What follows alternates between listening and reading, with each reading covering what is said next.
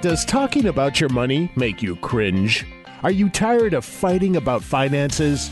Do you want to stop sabotaging your financial happiness?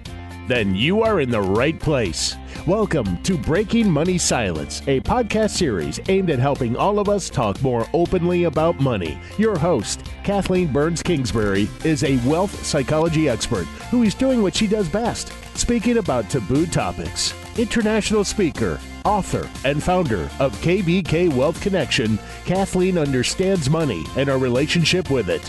Over the past decade, she has empowered thousands of people to break money silence at home and at work. Now, here is Kathleen. Today I am joined by Patty Black. She has more than 20 years of experience helping affluent clients align their goals and their money. This work is especially important in times of transition, such as starting a family, sending children to college, changing jobs, or retiring. Patty develops a customized financial plan that incorporates the client's needs, wants, and wishes while addressing employee benefits, income tax, insurance, investment, cash flow, and estate planning. So she is a holistic planner. She works in a fee-only environment, and she's confident that the advice she gives is objective and geared towards her client's best interest. And so we are very lucky to have Patty Black on the podcast today. Welcome. Thank you, Kathleen. I'm glad to be here today. Now, I also know that you have a husband and twin teens. What is it like to have twin teens? Oh, my goodness. It is exary. That's a word that I've made up. It's exciting and scary all at the same time. I love that. I love that. Well, I really appreciate you taking time today to join us to bust the myth that you've brought to the call, which is retirement is wonderful. Now, most people work a long time so they can retire and think retirement is wonderful. So tell us a little bit about why this is a myth and what motivated you to pick it. Sure. So I think as financial planners, we spend so much of our time focused on the financial transition to retirement. And what prompted me to pick the myth was looking at my clients over the past 20 years and realizing for some, they made a really smooth transition into retirement. But for others, it was the non-financial side of retirement that really created some problems and really some additional stress that I had not anticipated.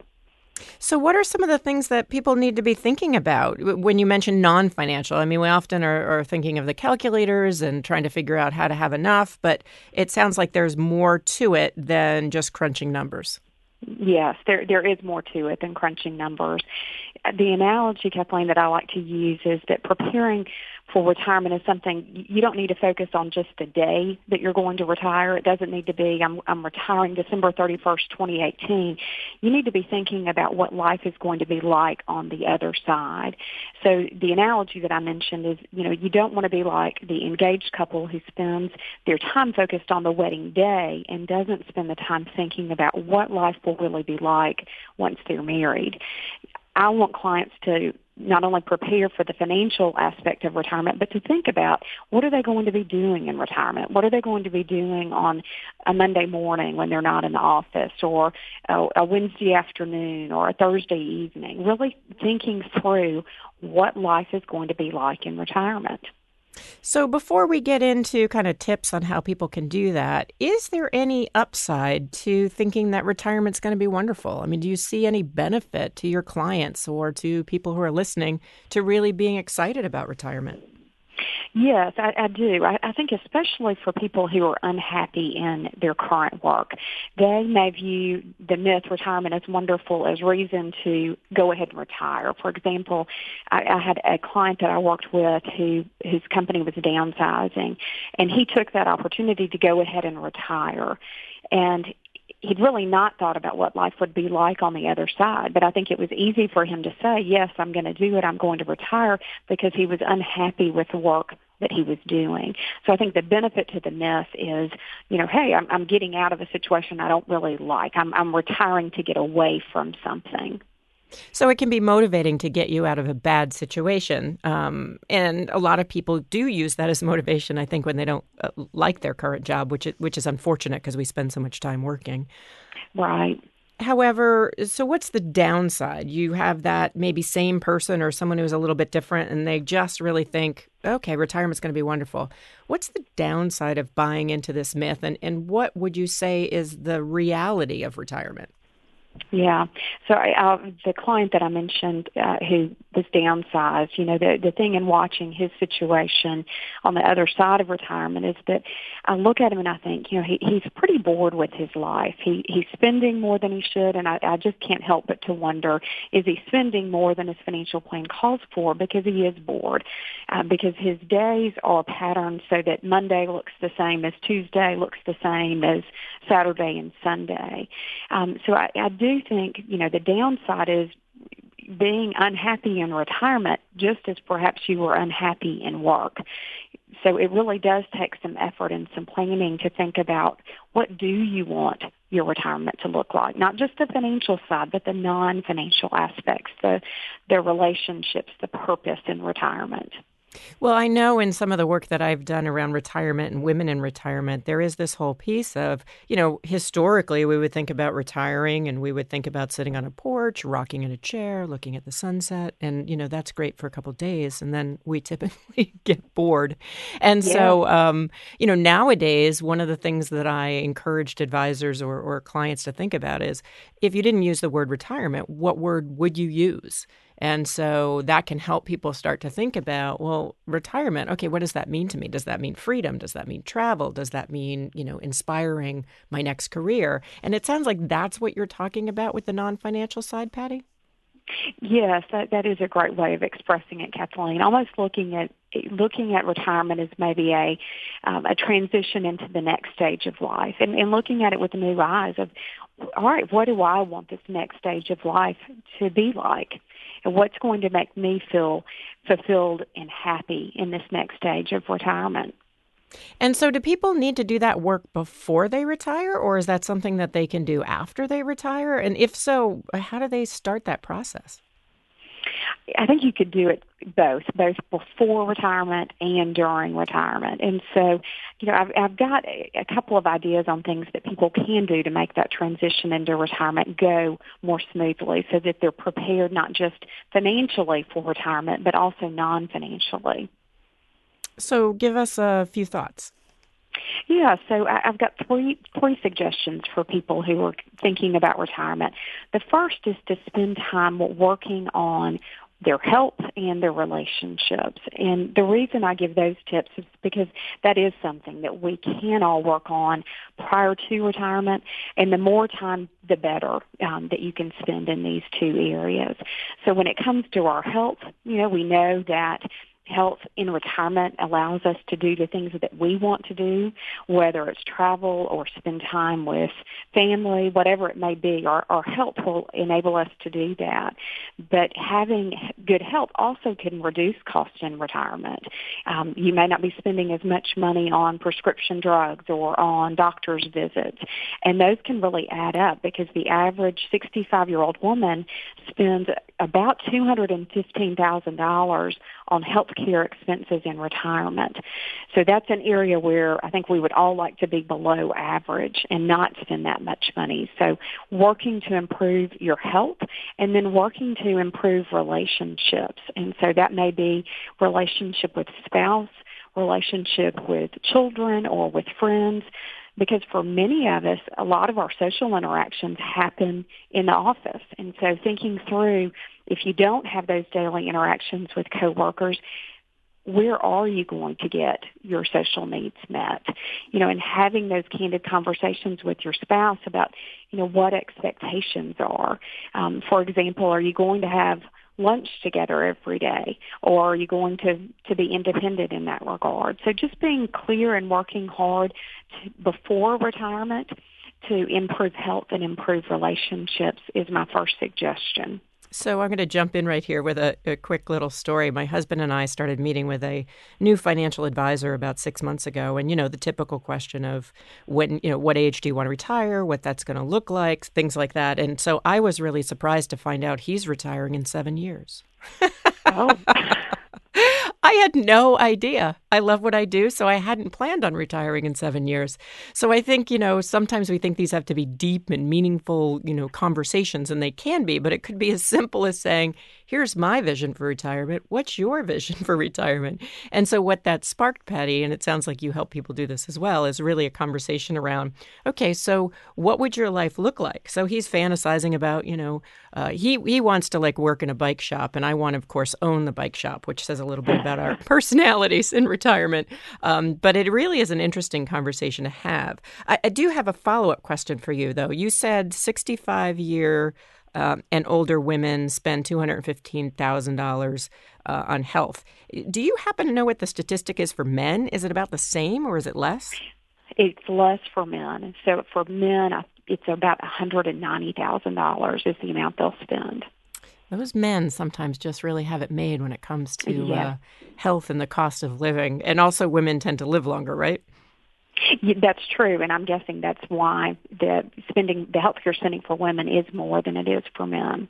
And with relationships, though, I feel like with women, we might be in a better spot than men, and this is a generalization. But, having relationships and being connected is really something that women do quite well. And I have heard research saying that middle-aged men actually let those relationships kind of fall by the wayside. And so that might be an area that's a little bit trickier for our male listeners. I would agree. I think as women, many of us are used to wearing a number of different hats. So maybe we're wearing the hat of business owner or employee, community volunteer, mother, friend. We're wearing many different hats, and perhaps men don't wear as many different hats. And so the transition into retirement, once they've lost their identity from the workplace, can be harder. Yeah, no, it's definitely things for people to be thinking about. It's just generalizations about gender, but some of this is really important to kind of consider and maybe could foster a good breaking money silence conversation. So what's your next tip, Patty? You said health and relationships. What's next? Yes. My second tip is to think about what your purpose is in retirement. So I mentioned the client who was downsized and decided to go ahead and retire because he really wasn't happy in his job. So that's an example of someone retiring to get away from something rather than retiring to something.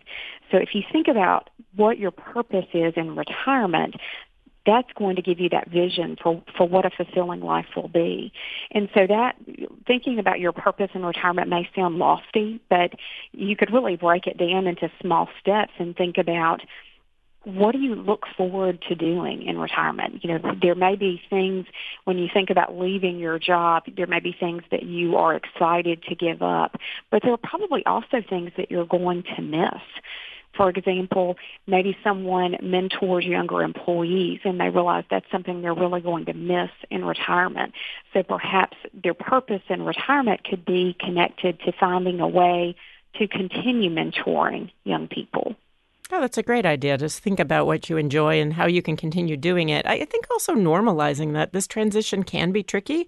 I've known people who are very well-established career-wise, have a lot of friends. One woman comes to mind in particular, and I asked her the first week she was retired. I said, so what's it like? What have you been doing? She's like, I'm alphabetizing my spices. I said, oh. I said, it may be time to think about what's next. And so, flash forward, it's been 6 months now. Her spices are probably still alphabetized because that's just kind of who she is. But she's doing a lot of volunteer work, a lot of traveling, and seems to have kind of eased into the transition nicely. Well, to go along with your point of easing into the transition, I would encourage people to practice being retired before they do it. And so when they practice being retired, that may also give them time to think more about what their purpose is in retirement. And by practicing being retired, what I would suggest is someone using their vacation time to just stay home and maybe see what life is really going to be like in retirement. What are you, as I mentioned earlier, going to do on that Monday morning when you're not going in the office? So spending time at home practicing being retired, or I had another client couple, their retirement dream was to buy a camper and travel across the U.S. And they were smart enough to actually test that dream by renting a camper and taking longer vacations while they were still working. And that enabled them to figure out, all right, what about this arrangement is working? Where do we need to make adjustments? What amount of time on the road is too much? Because, by the way, campers can be pretty small. and what's too much togetherness? So they were able to practice being retired before they actually did it. I love that idea. And, it's funny. Part of me wants my husband to hear this podcast and part of me wants him not to, because I think he's practicing retirement a lot already. So he would excel at that, but maybe I need to practice a little bit of the retirement with him and see what that's like. So it sounds like, Patty, you do really great work with clients. I'm wondering, where can people find out more about your work, and people who, want to kind of bust through the myth that retirement is wonderful, how else can they kind of be thinking about it?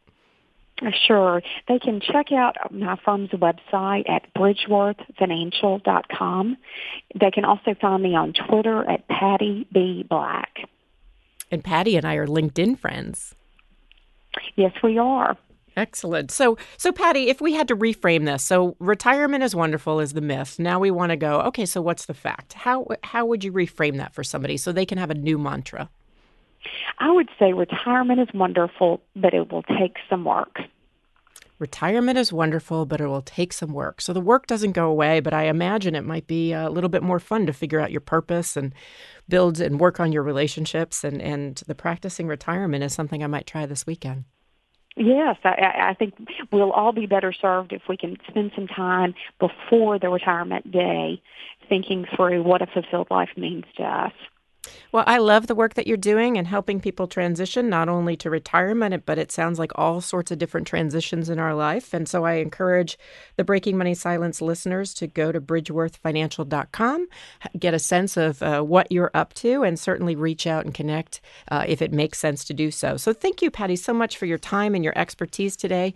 Really enjoyed having you on the podcast. Thank you, Kathleen, and I'm so appreciative of the work that you do to break money silence. That's such an important work that financial planners and our clients need to hear. Well, I'm glad it allowed us to connect, and it was nice to break money silence with you today. Thank you, Kathleen. Thank you for listening to Breaking Money Silence, hosted by Kathleen Burns Kingsbury, a wealth psychology expert, author, and founder of KBK Wealth Connection. If you like what you heard today, be sure to subscribe on iTunes or your favorite podcast app and leave a review. Also, share this episode with your friends and family. It is a great way to get the conversation started. For more money talk tips and information, or to hire Kathleen to speak at your next event, go to www.breakingmoneysilence.com.